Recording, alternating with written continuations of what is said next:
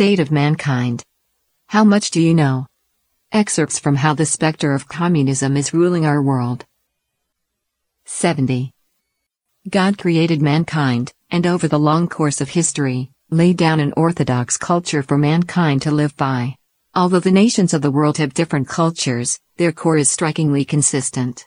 All ethnic groups in the East and the West attach importance to the virtues of sincerity, kindness, generosity, justice, moderation, humility, courage, selflessness, and the like, virtues that every nation has paid tribute to and taught their descendants through their classics.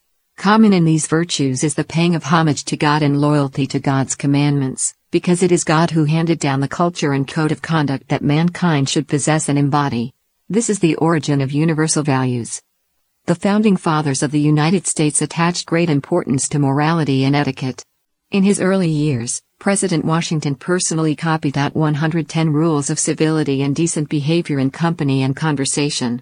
Although some of the specifics may change over time, there are many universals: that one must be reverent when talking about gods and related matters, that one must uphold morality, respect others, be modest, treat people appropriately, pay attention to public morality, not harm others' feelings and interests, behave decently on all occasions, dress neatly and exemplify good taste, refrain from retaliatory language, refrain from speaking ill of others behind their backs, learn from the wise and good, keep a conscience, and so on. Similarly, Benjamin Franklin's 13 virtues were temperance, silence, order, resolution, frugality, industry, sincerity, justice, moderation, cleanliness, tranquility, chastity, and humility.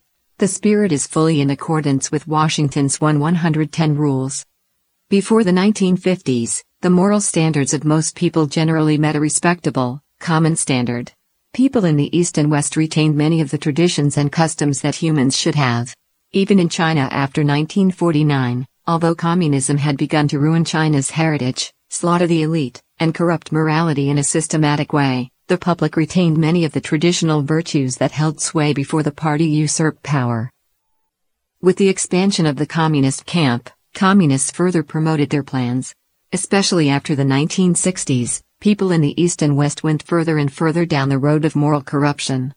The party's Cultural Revolution began in 1966 with the campaign to eradicate the Four Olds, which lasted a decade, followed by the fierce counterculture movement of the United States in the 1960s, as well as the anti-traditional movements, mainly promoted by the young, that spread through the world.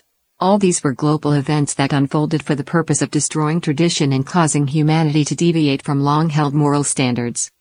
These political and cultural movements have left deep scars in today's world. Since that time, the traditional cultural foundations of Chinese society have been completely destroyed, and morality has been in rapid decline.